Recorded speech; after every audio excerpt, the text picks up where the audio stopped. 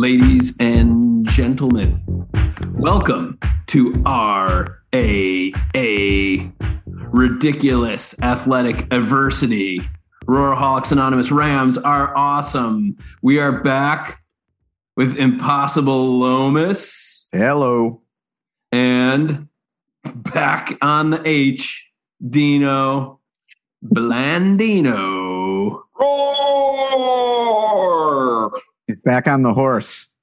He's back. He's riding. He's galloping on that horse back and forth between Pontiac and Ford Field, hoping for his fortunes to change somehow, some way. He's looking for the Silver Dome. He doesn't know it's not there anymore.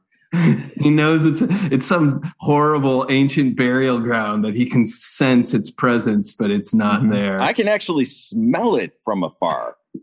And what does it smell like? Like post-industrial waste, just seeping into the soil. You can kind of feel it in your bones. You can feel your bones starting to waste away inside of you. And also, I think they can knock down the Silver Dome. They can clear the land.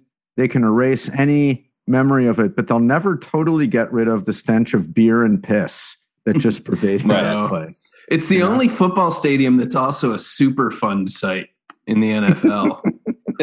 It's like fenced up with that tarp so that like when the wind blows, the debris doesn't scatter. It's it's interesting. Like for some reason, an unusually large percentage of people that worked on that were also involved in the Chernobyl cleanup. I mean, I'm calling it not a coincidence. Is all I got to say. No, This is toxicity of a different sort.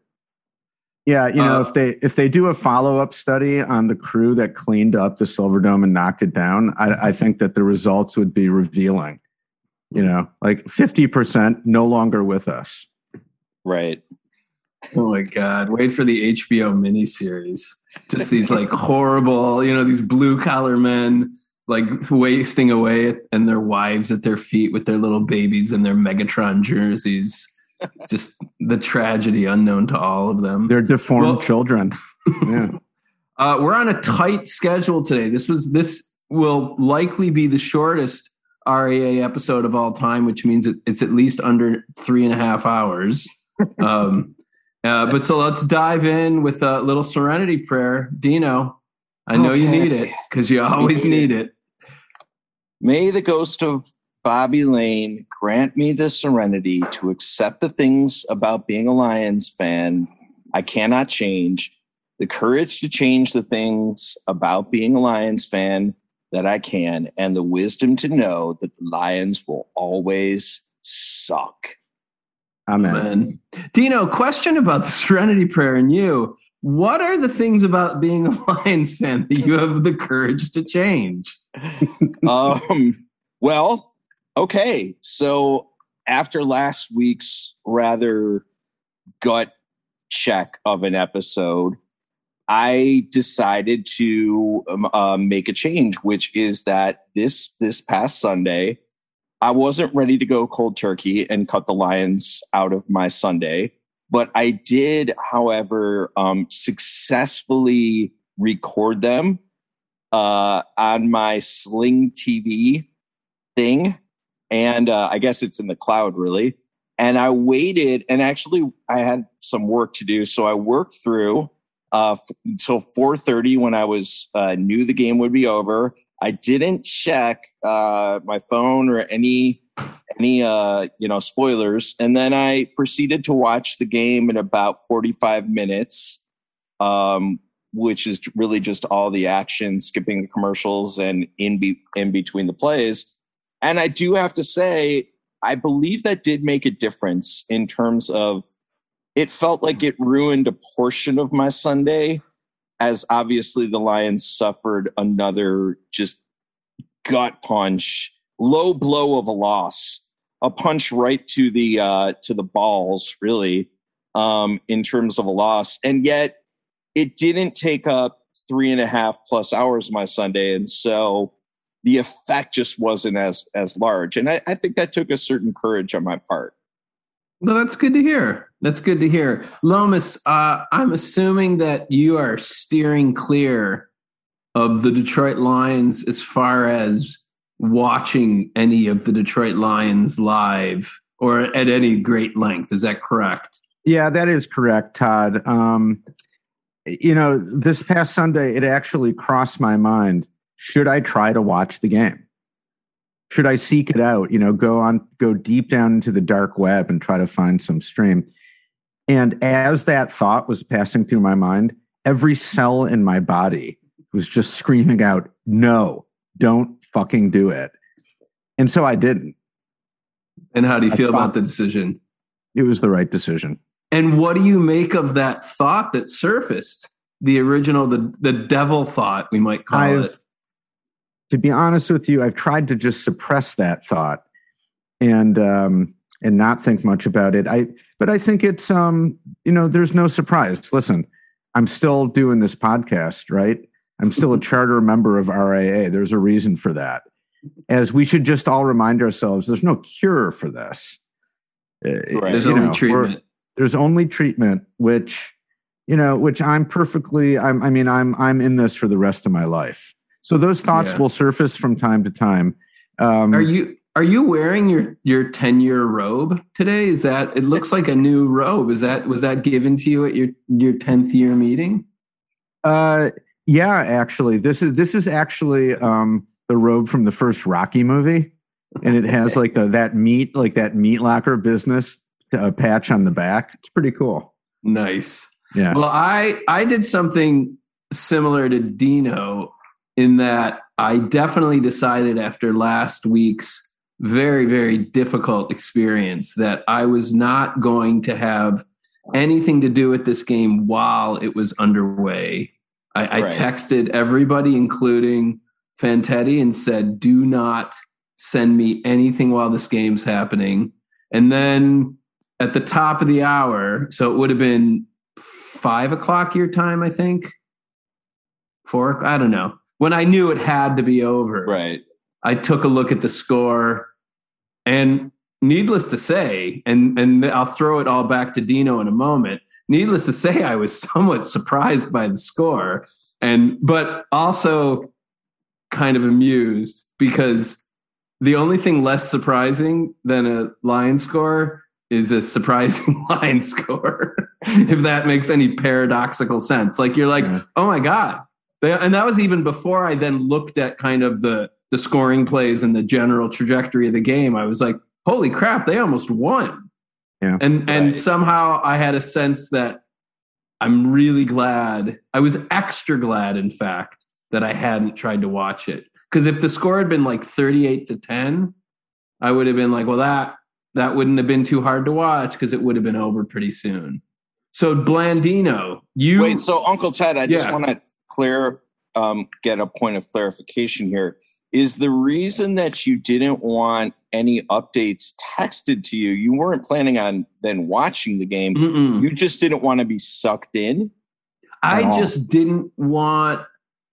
I wanted at least through like 4 o'clock on Sunday. I wanted a Lions-free Sunday. Oh, okay. I wanted it not to have. I wanted to get that deep into the afternoon without them having had any effect on the day.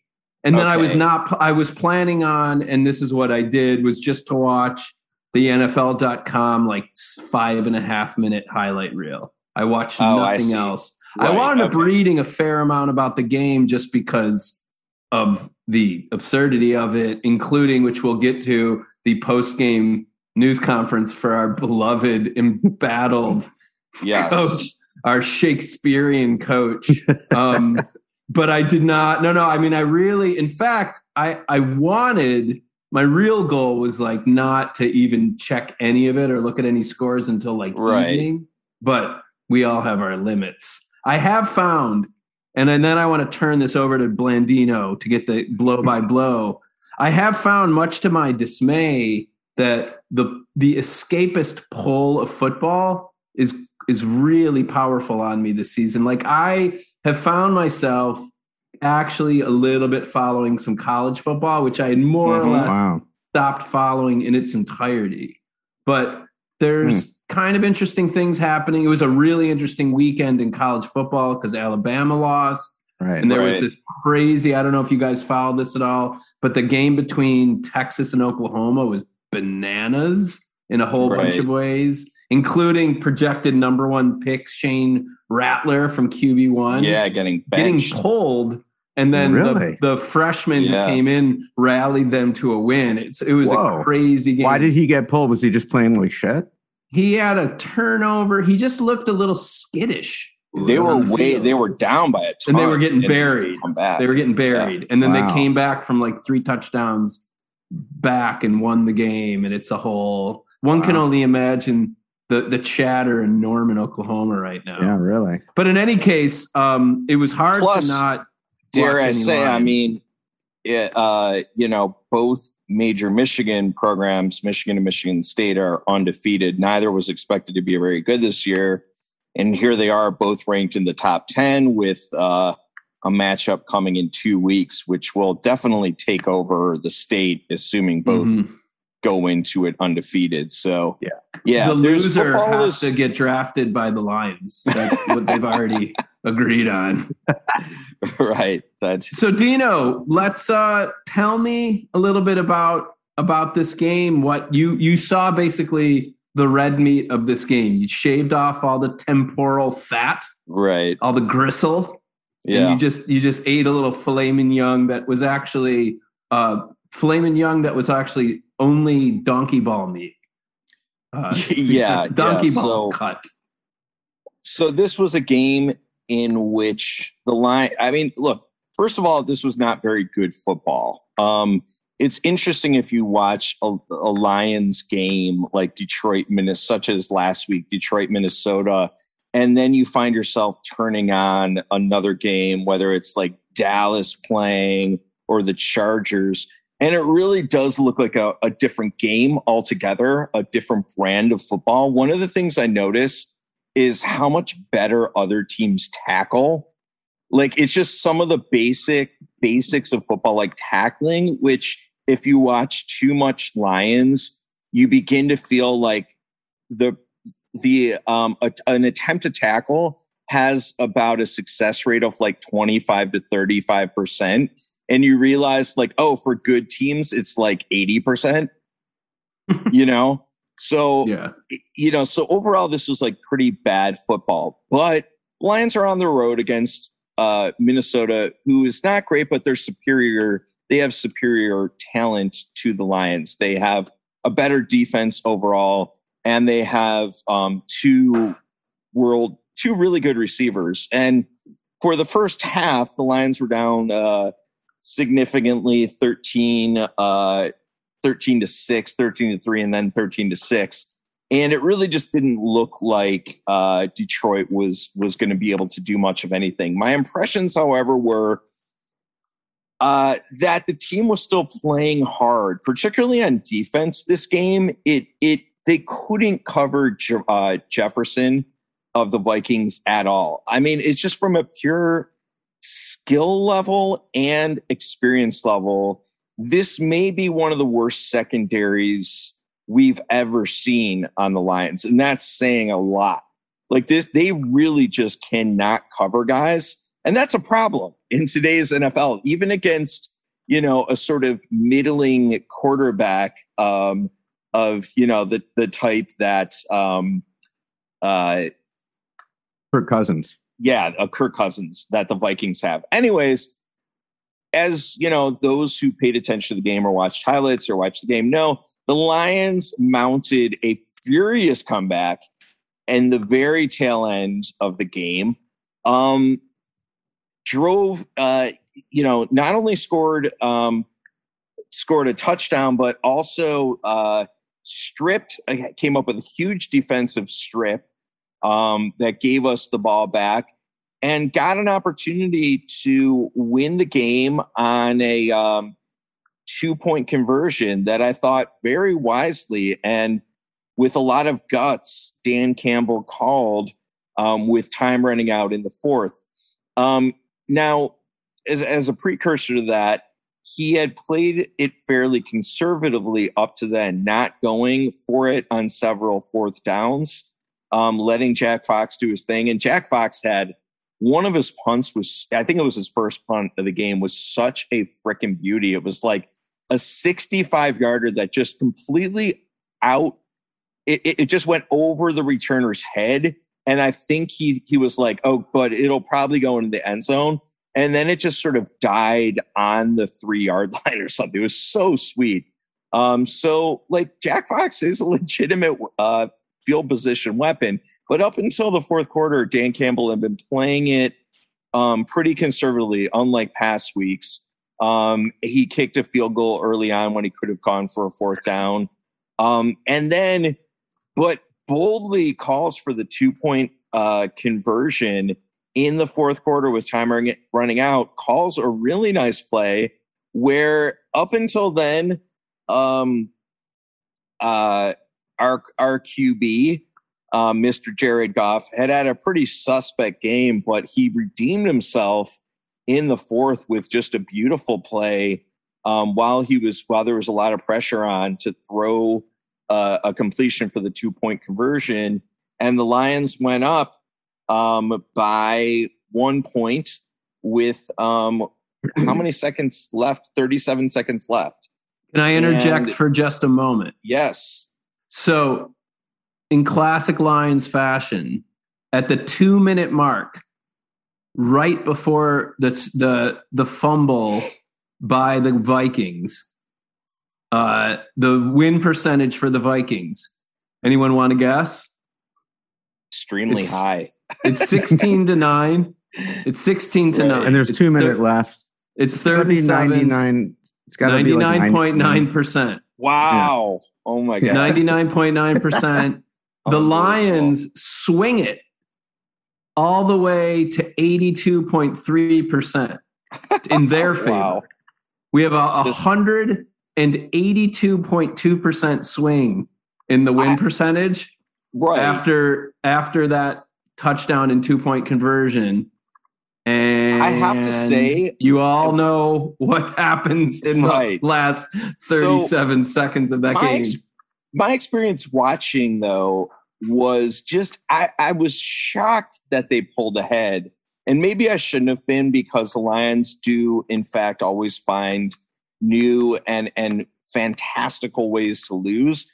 But I really felt that by this point in the season, being 0-4 and on the road and already being down and deflated after a really rough game, I just thought they would have given up. And the fact that they we got a strip of the ball, which we really haven't gotten many turnovers, our defense hasn't caused many turnovers. That was sort of shocking. And then the fact that they executed inside the red zone effectively, it just felt like, to me, and this is maybe Dino's theme of the week, I was actually impressed. Is this a new segment?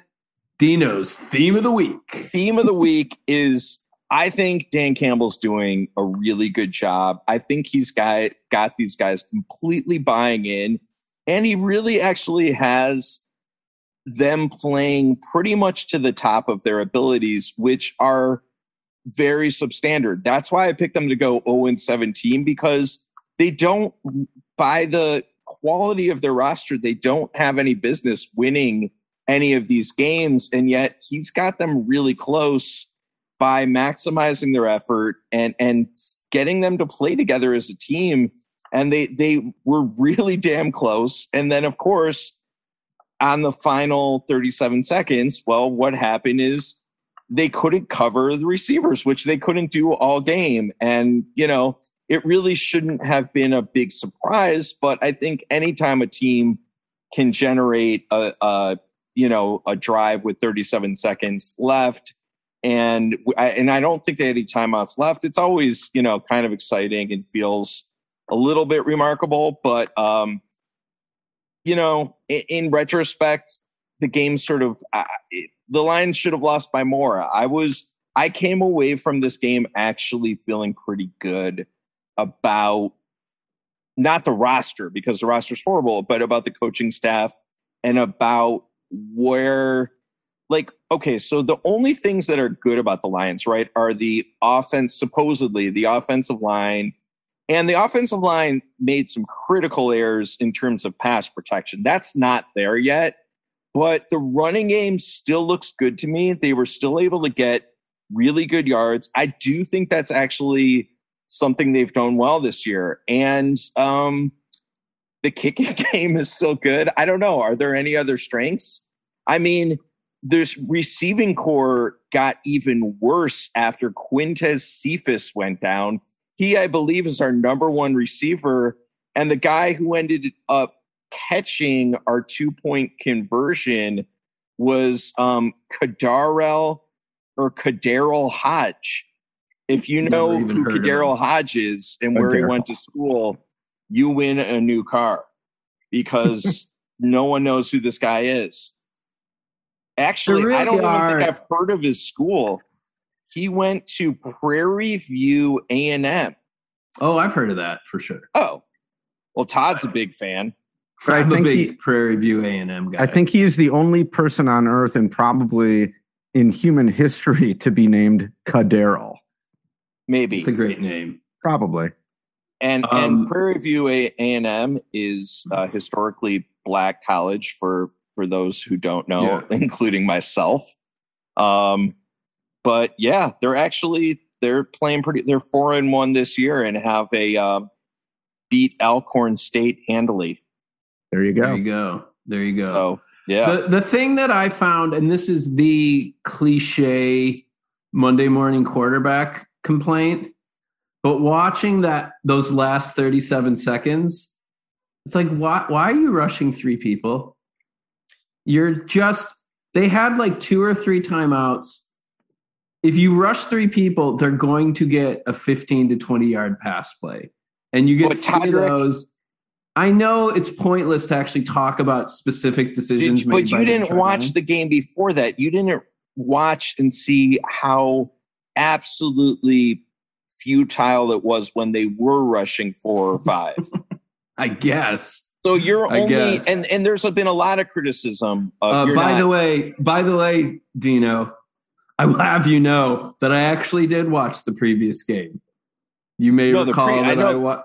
No, the previous game, but you didn't watch this. I'm saying, I did not watch until that point. No, but they held the Vikings to 16 points up to that point. But it's true, but they could not cover their receivers at all. That's just They just can't cover people. It is what it is. And saying to Dan Campbell, like, why didn't you do X, Y, or Z? It's like, look at who he has in his backfield. Yeah. So here we talked about how each week, maybe this was Lomas said this last week or the week before that, or maybe it was Dino. Every week the Lions bring in one play from the beyond. Right. It just is. And I don't know if there was exactly a play like that, but what this game gave us is a truly astonishing statistic that's kind of doubly amazing. Right. One is that never in the history of the league has a single team lost more than one game by a end of the game clock running out field goal of more than 50 yards. The Lions have done it twice this season, and we're only in week 5. Yes. 2 out of the last 3 games they've done this in. I think it would be awesome. Both field goals were 54 or more yards. It would be awesome if the Lions lost 10 games that way this season and the opposing kicker broke the record like on several of those. Like, by the end of the season, they're kicking 73-yard field goals. Right, exactly. And it's just each week a new guy breaks the record. Right, it's just unbelievable.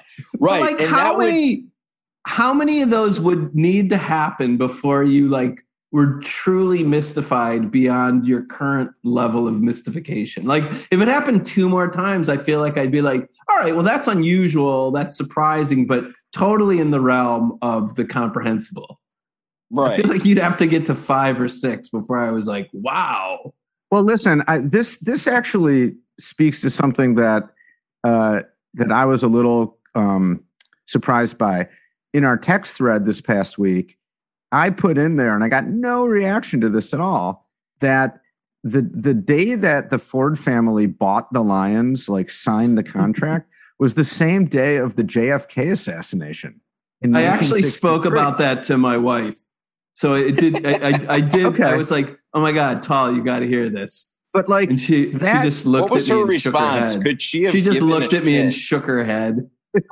Yeah, just like whatever, man. Why? She's like, "Dude, like, you need to change your ways." I think that's significant. Like, it doesn't somehow when I saw that, it didn't totally surprise me. I'm like, this was a day of when bad things happened. I mean, this is one of the worst days in American history, the assassination of a president and the day when the Fords bought the Lions. This can't be a coincidence. I think I agree with you, Jer, but I think you might want to flip that. I think you might want to flip that. It was a bad day in American history. The Lions were bought by the Ford family and JFK was assassinated. Yeah. That's kind of the Robin to the Batman of the Lions acquisition. Yeah. For sure. And if you could go back in time and prevent one of those, which would it be? It's true. It's a tough call. I don't think it is. I don't think it's a tough call at all. You'd of course prevent the Fords from buying the Lions. Are you kidding? I'd like an Oliver Stone to make a 3-hour movie, like a paranoid, compelling narrative about the acquisition of the Lions, that it was some kind of like deep coup from the Ford family. Well, there's got to be, legend has it, there is a Zapruder-like film of the moment when the Fords signed the document, and it's like from all different angles.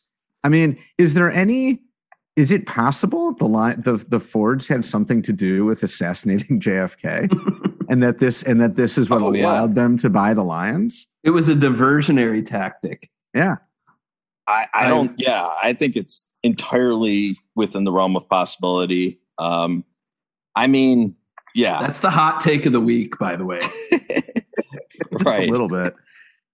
The Ford family assassinated JFK to allow them to buy the Lions. You heard it here first, folks. I don't think that's been talked about a lot, but I think maybe it should be. Look, I think this podcast could very quickly and easily turn into just a conspiratorial theory podcast about just everything Lions, that the entire existence of the Lions is related to a whole bunch of dark arts and conspiratorial shit that's been going on in the world. Specifically since the Fords bought them, because as we know, before that, Lions are pretty fucking good. They were one of the best teams in the early NFL. Yeah. Yeah. So something's going on. But Dino, I have a question for Dino too. And it has to do with like the chatter in the DM, the sports radio. And I just want to preface it for a second that, I think a lot of that chatter usually is generated by going into a season. There's like, okay, there's some hope, back when they still had Stafford, like maybe we'll do this, or, maybe we'll be good. And then when the season inevitably falls apart, there's just a lot of frustration and disappointment. Right. But this season, I'd be surprised if there's a lot of disappointment, because there wasn't much expectation going in, at least not for me. So what is the chatter? What's going on, like in the Free Press Sports section, on the sports talk radio and the D? Like, what are people talking about? I mean, obviously the Lions were never expected to make the playoffs, and they've sort of done us a favor by not even teasing us this year, right? I mean, there's no unexpected wins. I mean, so what I read, some of the stuff I read this week is like, yeah, definitely there's talk of like the curse this year because of the crazy way they've lost some of the games. But there's also, I think, some talk about how bad the roster is, especially in light of some recent injuries where they're just playing guys off the practice squad left and right who have never played in the NFL before, for undrafted free agents, people like that. And how does Brad Holmes, the GM, really expected to evaluate Dan Campbell or Jared Goff this season because Goff. So there's one really interesting statistic they actually showed in at the beginning of the game this week, which is Jared Goff became the first quarterback to ever, when playing for a new team, for his first 4 games to have over a 90 quarterback rating for all first 4 games with a new team. And I was like, okay, I guess if you dig deep enough, you can find some weird statistics to support any quarterback. But when you sort of throw in that he's been doing it for the Lions and with like really no receivers, and especially Hawkinson has been like MIA the last few weeks, then I'm like, I don't know that he's really so bad, even though he's had turnover problems and all the rest. But it does feel sort of impossible to. I've watched, almost all of his play, and I'm just not ready to write him off. I mean, I guess the expectation is we will take a quarterback in the draft either this coming year or the following year.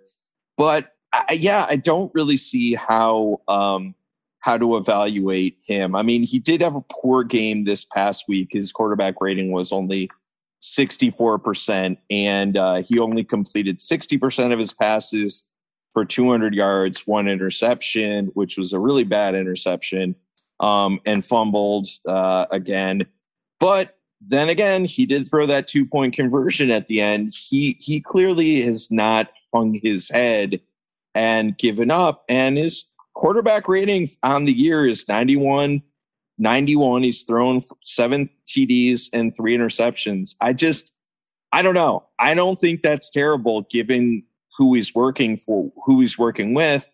And I don't think the attitude in the D is too negative towards Campbell. I think, or Goff. I mean, it is what it is. No one's terribly disappointed. Look, I will say the Lions could easily be 2-3 if both those field goals get missed. I know it's always could have, should have, would have with this team, but let's say they were 2-3. Would that make any difference? No. I mean, it would still be the same team. They wouldn't be any better. It would be a horrible development.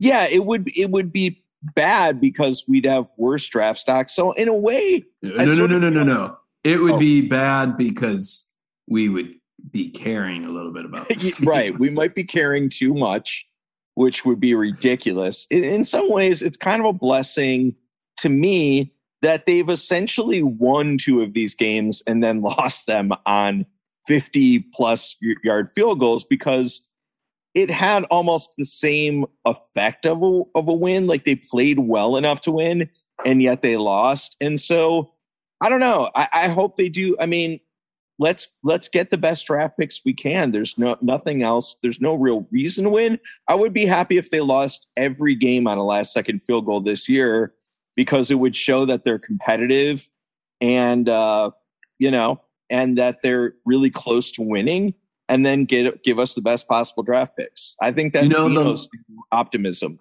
The Lions' translation of "let's get the best draft picks possible" is "let's ruin the most promising careers possible." That's really what we have our eyes on here in the Detroit Lions. Let's essentially kidnap promising young players, force them to move to Detroit, and ruin their psyches. And drafted number 1 by the Detroit Gulag is Spencer Rattler. That makes me wonder if Spencer deliberately botched that game. He's like, I can't be too good, or else I might get taken by the Lions. That is a brilliant take. You know what I mean? I love that concept. I'll just get pulled and maybe the coaches are even like, listen, son, we want you to tank this one a little bit. It's for your own good. Take a fall. His future agent is like, dude, this is dangerous. It'll cost you up front. It'll cost you up front with the backside, because he knows he's not going to the Jags because they got Lawrence. They're not picking a quarterback if they get number 1.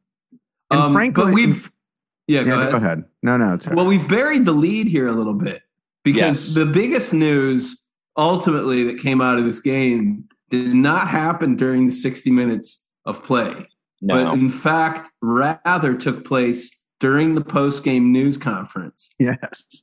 In which our beloved, definitely telegenic and compelling coach wept before the newscaster journalists of America.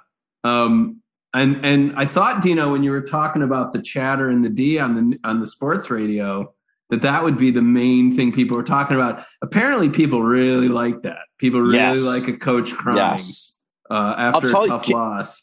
Can I tell you why? Because I thought long and hard about this, and at first it seemed weird. It's like our coach is crying. That seems like the most Lions thing of all Lions things to happen to a coach is breaking him within 5 weeks.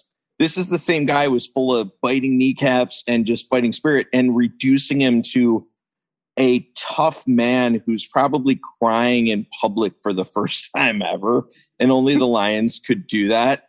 Like, do you think there was a chance? Do you think anywhere in the world you could have waged that bet? Like, how long will it take till he cries in public? Right, cries during a press 4.5 weeks was the over/under. I took the over. Wow. Yes, that is such a good. That would be an amazing bet. And yet, my initial, especially watching it, there's no shame in that game. I loved watching it, and I'll tell you why. Because I've never cried. I don't think I've actually ever cried after a Lions loss. And the fact that this guy cares more than me, I've never felt that from a coach before. I mean, of course, I've felt that coaches care more about their own career than they do about, so they might feel shitty about being the Lions coach because of that. But rumor has it that John Gruden's been crying a lot over the last week. Yeah.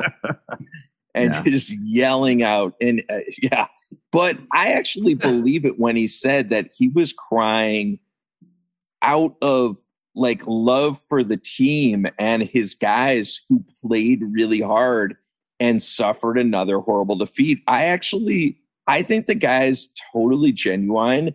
I think he actually cares. And those were real tears by a real man that I am ready to ride and die with this dude. I really hope he survives this year and is part of this rebuild. I think he's been by far the best, aside from Jack Fox, the mega god of punters. He is the best thing about the Lions.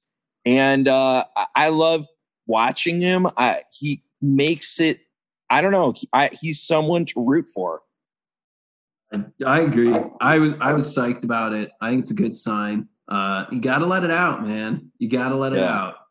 And he let it all the way out. It's either you let it out, or 7 or 8 years from now, you throw yourself from a speeding van on the freeway. There's only two options. I love him. He's got the part of it also is you got to figure on some level he knows, like, we're not going to get this close that many more times this season. He has looked at the schedule. Like, he knows that they have probably 2, maybe 3 winnable games left on the schedule. And he just doesn't want the goose egg. 17. Yeah. Just one win. The man just. But I do think. What's going on with your sound there, Dino? Sorry, I know. I'm trying to plug in here because there's scratchiness, which may just be my computer crying over with from too many Lions. You take it into the Apple store and they're fussing around with it in the back. They're like, how many hours of Lions highlights have you watched on this thing? Right. And it's like worse than getting about the Lions. Take it in and they're like, you watch a lot of pornography. They're like, this is an awful lot of Lions highlights on your computer. Right. You have a lot of Lions highlight related viruses on your computer. They're like, I know it's not my place to judge. Right. You ought to get some help here because this is worse for you than it is for your computer. And it's very bad for your computer. Right. Like you ought to be ashamed of yourself. These are actually some of the few viruses we just can't do anything about. That would be kind of interesting. Is there maybe money in creating a special software product like those that will prevent kids or even adults from watching porn. The V-chip? That could ban all Lions related content from your computer, at least for a certain amount of time. I mean, there could be real money to be made. I like that. Well, I like that. I like Uncle Ted's idea of it's the NFL package minus the Lions. And this is a similar thing. But then I feel like you could still just bury yourself in highlights and reading about the Lions. I think you need those of us with real bad rural-holicalism need a little bit more. So what if it was the idea was that it's like a plug-in that if when you click on a Lions highlight, it kind of rickrolls you and it takes you to like Tom Brady highlights or like Barry Sanders highlights or anything but the actual highlights you're trying to watch. Yeah. I think it's a good idea. I'd settle for that. So let me interject here 1 minute. So it's 6:15. So we have about 15 more minutes. Do we want to talk about Rams Are Awesome at all? We do want to talk about Rams Are Awesome. We do. Yeah. Because the best thing about this weekend was that I already had in the bank a Rams victory that felt very good. It wasn't a great game, but it was a return to form. They stayed close to the division lead, and Stafford had a monster second half in particular. Mm-hmm. It was not a great first half performance. That team is explosive. There was Did you watch any of that? Because it was national televised game. Did you watch some of it, Lomas? No, I did not watch, but I kind of followed it. And I was just really intrigued because I'm like, all right, Matt, in the Matty staff, the new Matty staff is coming off his first loss as a Ram. What's going to happen? Like, what's it going to look like? And I know the Seahawks are not like the greatest version of themselves. Like, I think their defense is not great, but still they're the Seahawks. And for him to bounce back and beat Russell Wilson is pretty cool. Well, the thing about that game that was interesting is the Rams looked like they had put it away. And then it turns out that Russell Wilson can't come in because of what eventually turns out to be a broken finger. Mm. And they put in Geno Smith, and you're like, this game's over. Like the Rams, I think, had like a 9-point lead or something like that. And then Geno Smith comes in and proceeds to drive like a 75-yard touchdown drive. And you're like, crap. And the Rams are barely up at all. And it's close. They get the ball back and score a touchdown in like 2 minutes. They just fly down the field with like a series of like 25-yard passes from Stafford. And they're an imperfect team. They definitely have some work to do, but they're very explosive. And I've come to realize that Stafford is, I don't follow baseball enough to have the good analogy, but he's a home run hitter. Yeah. That dude is a home run hitter, and he's gonna strike out a little bit more than the average guy. But man, when he connects, it's super dangerous. He's a big play quarterback. Yeah, it's just great watching him air it out. I mean, I always, as a Lion, just love that, just unleash that cannon. And, it can obviously be dangerous when you throw in a coverage play, but it seems like the Rams are doing it in a smart way where he is going for home run balls that don't typically lead to turnovers either. It's kind of like either it's going to be a touchdown or incompletion. So, he's obviously doing great, living well. So Brother Ted, though, I do want to ask you. Yes. The Rams play the Giants next, so that the Giants are maybe the only team in similar disarray to the Lions and the Jaguars. And Did you hear what happened? Did you hear what happened to the Giants last week in one half? Yeah, they lost their quarterback and running back. And Kenny Galladay. Oh, Galladay went down? I didn't hear that. They lost in the same half their quarterback, number one running back, and number one wide receiver to injuries in the same half. Can you imagine? So the Rams the Lions. Yeah, the Rams should win that game handily. The horrible thing in my life is I am not going to be able to watch the Lions-Rams game. I'm going to be actually at a camp committee meeting at a certain camp that you two boys know quite well. Wow. Where I will be running the meeting, as a matter of fact. So that might be good. But okay, so that's what I was going to ask about. Are you going to ask who I'm rooting for? Yeah, what's your mindset going into that game? Is it just go Stafford, go Rams, crush the Lions? Or do you, what's your emotion? Yeah, I haven't thought this through completely. I definitely want Stafford to throw somewhere between 350 and 500 yards.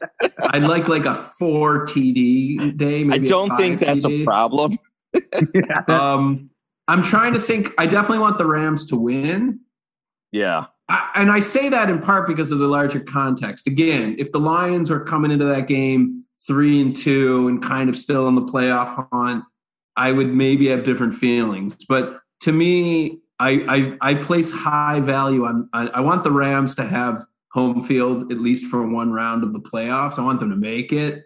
Right. I want Stafford to get a playoff win, at least one. So I'm rooting for the Rams. I guess I don't want I don't want the Lions to be humiliated. At least not on offense as well. Like okay. I wouldn't mind like a 41-34 game where the Lions kind of hang in there. Is it in Detroit? Is the game in Detroit? I actually think it isn't, but I don't remember. Let's check. Don't recall. We're going to find that out. Doesn't matter. The reason I asked is because I think of in recent Lions history, when Barry left, it was like weird and sudden. And not that there was I don't think there was like bad blood exactly. It was just weird though. And he quit like on the eve of training camp and it was kind of weird. And then Megatron, there definitely was bad blood with like money and the timing of it and all that. But Staff, like number one, he didn't quit, but he got traded. But I feel like he'll be welcomed back with open arms. Like I think there's still a lot of love for Matt. Here's the thing: it's in Los Angeles. Okay. So all right, so it's not exactly it's a 3:00 game. Okay, so it's not a homecoming, but I guess it's the next best thing. I mean, my guess would be that. Well, and it's a homecoming for Goff. That's true. It's a homecoming for Goff, but who cares? Like, I don't think he'll get a warm reception. No, now that it'll be awkward. Yeah, he's gonna want that game. He's gonna want that game badly. Yeah, but what does that even mean? I mean, it means that he's going to be badly disappointed. So he's going to throw to whom? Well, so Dino, let me throw it back to you and to Lone. I mean, we're getting ahead of ourselves. The game's not for two. We have time to talk about that later. Let's guess the line so this coming week, we've got the Bengals sitting at 3-2, visiting the Lions in Detroit. If you guys haven't looked so far, guess what the line is today, as of today. So just to give some background, they have had they're 3-2. All of their games have been within a field goal, except a 14-point win against the Steelers. Beat the Vikings by 3, lost to the Bears by 3, beat the Jags only by 3, right? Lost to the Packers in a weird game. I suspect you guys heard about that. By 3. So they're coming to the Detroit. It's in Detroit? It's in Detroit.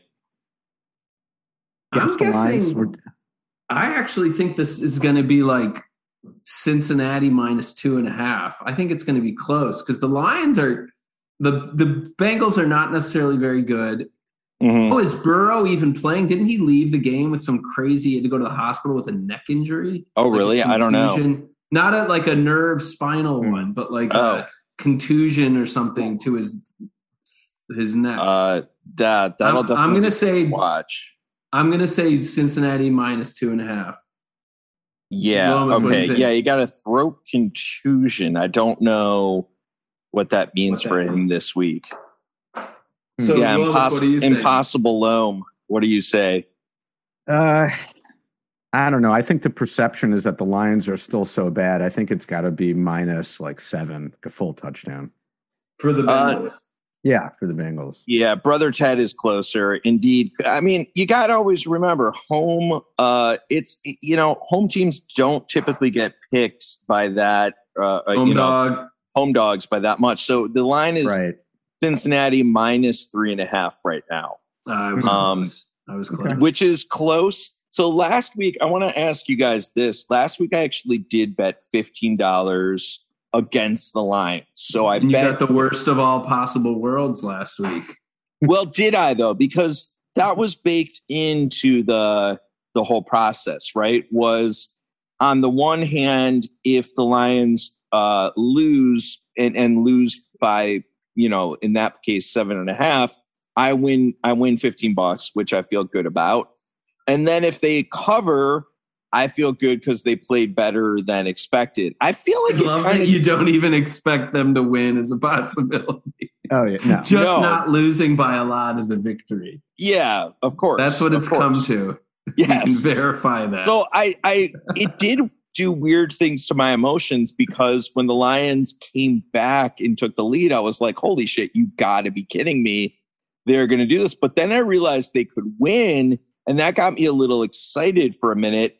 And then, but then when, the Vikings came back and won, but only with a field goal, if they had thrown like a touchdown, oh no, that still wouldn't have covered actually. No. But yeah, so that was, it was a little disappointing, but at least I sort of, I don't know, in case they had got blown out, I feel like it's kind of buying myself a little insurance policy.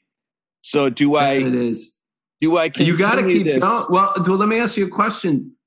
Does your wife know you're betting on sports now? Then I'm betting on the Lions. No, are you kidding me? Why would I possibly tell her that? And so here's the other thing to keep in mind. In other words, you're asking, are we getting divorced? I just wonder if I don't want to make any claims or guesses about your larger financial situation. $15 isn't a lot of money, but has she signed off on this? That is a What if it turns out that she's betting the other way, but like 3 times as much money? She's betting the Lions to cover. The Lions are 3-2 against the spread so far this season, by the way. Yeah, true. I know. I feel like betting against them is a weird thing, and that's. Look, the wise guys know that the Lions are still playing hard. That's why the line's only 3.5. That's part of the reason is because they know this team hasn't quit. So interestingly, the Rams at the Giants this week. I mean, that's got to be the biggest line, right? But even that's only Rams by 10.5. That's like seems to be the maximum you can pick a road team to win by. Yeah, I mean they don't. Yeah. You don't the cartoonish comical spreads really only exist in football where you'll see college football. Yeah, like Georgia minus 29 against like someone. Right. I mean, yeah, it's a weird science, the football spread. Yeah, it's picturing the Rams winning by 14 isn't very hard to do, but it seems like it's who actually determines the lines? There's wise guys employed by these places. I mean, they're the wise guys. Yeah, wise guys. They are essentially and what they're trying to do is make the lines enticing enough for you to bet. Yeah. They're trying to get that right score, but also, oh, really? Like what they want you to think is, oh my God, the Lions suck. They're 0-5 and Cincinnati's 3-2. Of course I'll bet on Cincinnati. But that was the same, thinking that made me bet on the Vikings last week, essentially. And here we go. They know what they're doing. So with our final 2 minutes, we obviously have to devote 90 seconds of that to our roar. But let's get some guesses on the score here. So again, it's Cincinnati minus 3.5. Is that right? 3. Yes. All right, Lomas. Man, I'm going to say, given the way the Lions have been playing, and Cincinnati doesn't seem like a powerhouse or anything, I'm going to go with one of these shitty low scores again. I'm going to say 17-13 Bengals. So they cover. Yeah. All right. Wait, Dino, are you betting again? I don't know. I'm trying to. I really want you to. I know it's not my money, but I'd really like to see you do. We this really again. want you to bet. We need a larger sample size to know what this feels like. I won't tell Rachel. One-off. I feel like it kind of worked last time. I was okay losing that $15 because in having the Lions cover. That actually did feel pretty good. I am going to once again bet that Cincinnati will cover. However, my actual prediction is I think I will lose again, and I think the wise guys know what they're talking about, and that this final score will be 20-19 Cincinnati. Nice.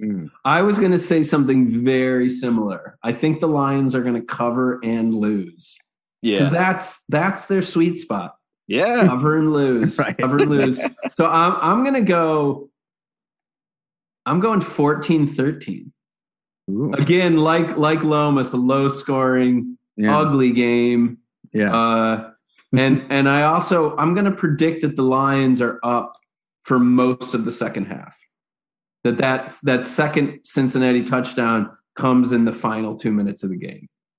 I'm going to double. You're not thinking field goal? No, it's 14-13. They're going to lose 2 touchdowns from Cincinnati. Yeah. Okay. Because I'm hoping for if and when they lose, I'm definitely hoping for another last second field goal. I feel like that's sort of the theme of this season, and it would be cool to keep it going. Yeah, it would be. Well, it could be a Hail Mary. Maybe we'll get a Hail Mary. Oh, with time running out. Yeah. As we know, it's called the Hail Mary in Detroit opponents. And did you guys see also that Ragnow's out for the season? Oh God. Yes. Yeah. That's not good for the Lions. No. In addition to Cephas. No.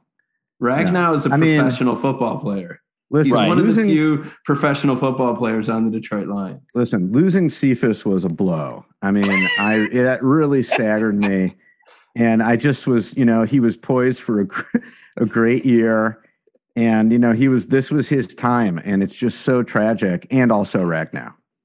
And it puts a real burden on Amon St. Ra to rise to become our number one receiver. Yeah. I mean, listen, I don't know. Well, I think St. Ra Amon is like, he's still a few games away from making that leap. We're rushing him into it. I mean, hey, he's a professional. He'll deliver, but I don't want to be him right now. Well, it doesn't, but the Ragnow injury does not bode well for the fact that Goff is not very good at holding on to the ball.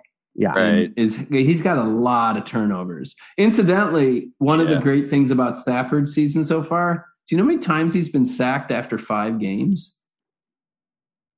I'm guessing very few. Yeah. 4 times. Less than once a game. Makes a big difference to be playing vertical. So this is standing up. This has got to be the best year of his life since getting drafted by the Lions. Oh, I assume this is the best year of his life since he realized that a penis could be used for something other than urinating out of. That's what I'm going to say. It's that delightful. I mean, this might be the best year since marrying his smoking hot wife and having the. Right. I mean, think about every morning he wakes up and there's like a split second before he's like, holy shit, I'm not on the Lions anymore. And it's delightful all over again as his sort of consciousness comes back into focus. Yeah. And he's like, he looks out the window. He's like, why are there palm trees out there? So, I wonder if he has, I wonder if he has dreams. Like I still have dreams sometimes to this day as like a 50-year-old grown man that I find myself like back in high school. I don't know if you guys ever had this where somehow it's come to light that I never graduated or like there's one test I still need to take and it's very confusing and I haven't been to the classes. And then I wake up and I'm like, oh, thank God. And like, even in the dream, I'm like, I think I'm married and like have kids and I'm 50 years old. Why am I still in high school? I wonder if Stafford has dreams like nightmares that he's still on the Lions. And then he wakes up and he's just like, oh, thank God. Well, it's not. It's just a dream. Oh, I'm sure he does. Along those lines, being on the field with other Lions uniforms, is going to freak him out. Trigger a flashback. Yeah. Like he's going to have PTSD. He's going to throw like 7 interceptions that are like he keeps accidentally throwing to the Lions players. And still the Lions will lose. And the Lions will lose 56 to 53. They'll cover the spread. They will. Lose. They'll definitely cover the spread. What I'm curious about is Stafford, in addition to surviving the Lions, his smoking hot wife also survived brain surgery. And which one is he now more grateful for, that he's no longer on the Lions or that his wife survived the surgery? Like when he wakes up and he's like, holy crap, is my wife okay? Am I still on the Lions? Which one makes him like happier? That's a tough Lions. one. It's got to be the Lions, because with the brain tumor, that could have gone away. I mean, the surgery was successful. It's good, but maybe it's not deadly. Maybe a miracle could happen and go away. There's no miracle with the Lions. Right. As long as you're on that team. The brain tumor is to the assassination of JFK as staff getting off the Lions as is to the Fords buying them. I mean, I think we all know. Right. All right. I think we got to roar this shit out. Yeah. Yeah. Lay down the bass, Brother T. Any pointers, Impossible Lomas, before we? Can you roar? One thing I've noticed, Dino, I don't know if you've noticed this as well. Impossible Lomas as Impossible Lomas has, like, are there contractual issues? Are you being like, did you get a cease and desist letter in the mail? Because you have not embodied actual Lomas almost at all this season. That's a good point. True. Well, I think there was a point during last season when we kind of shelved Lomas, and I'm kind of waiting for him to be invited back onto the show. Okay. Right. All right. Maybe next week. Impossible. Next week you might want to polish your game there, because I got a feeling there's going to be Lomas's corner next week. I'll dig deep. Lomas's lair. Lomas's lair. All right, Here we go. Ready?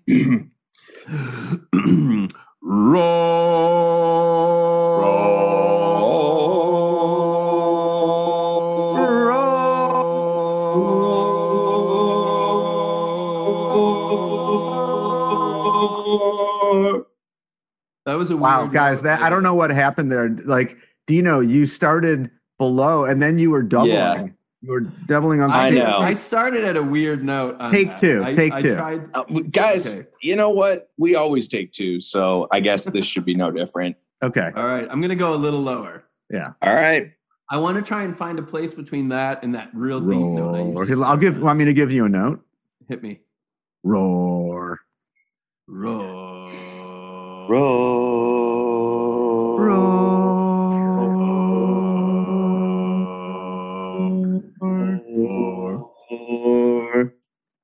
I like that. Barbershop Trio. That was a soft and gentle roar. Yeah, that was nice.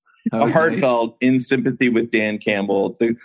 Our name is the Crying Campbells, and we're going to be here all week in the lounge. Yeah. We play exclusively funeral dirges in 3-part harmony. Yes. It's the only way to go. All right, guys. Until next week. Be well. I expect you to lay that money down. I already have. Do it. See you guys. Later. Bye.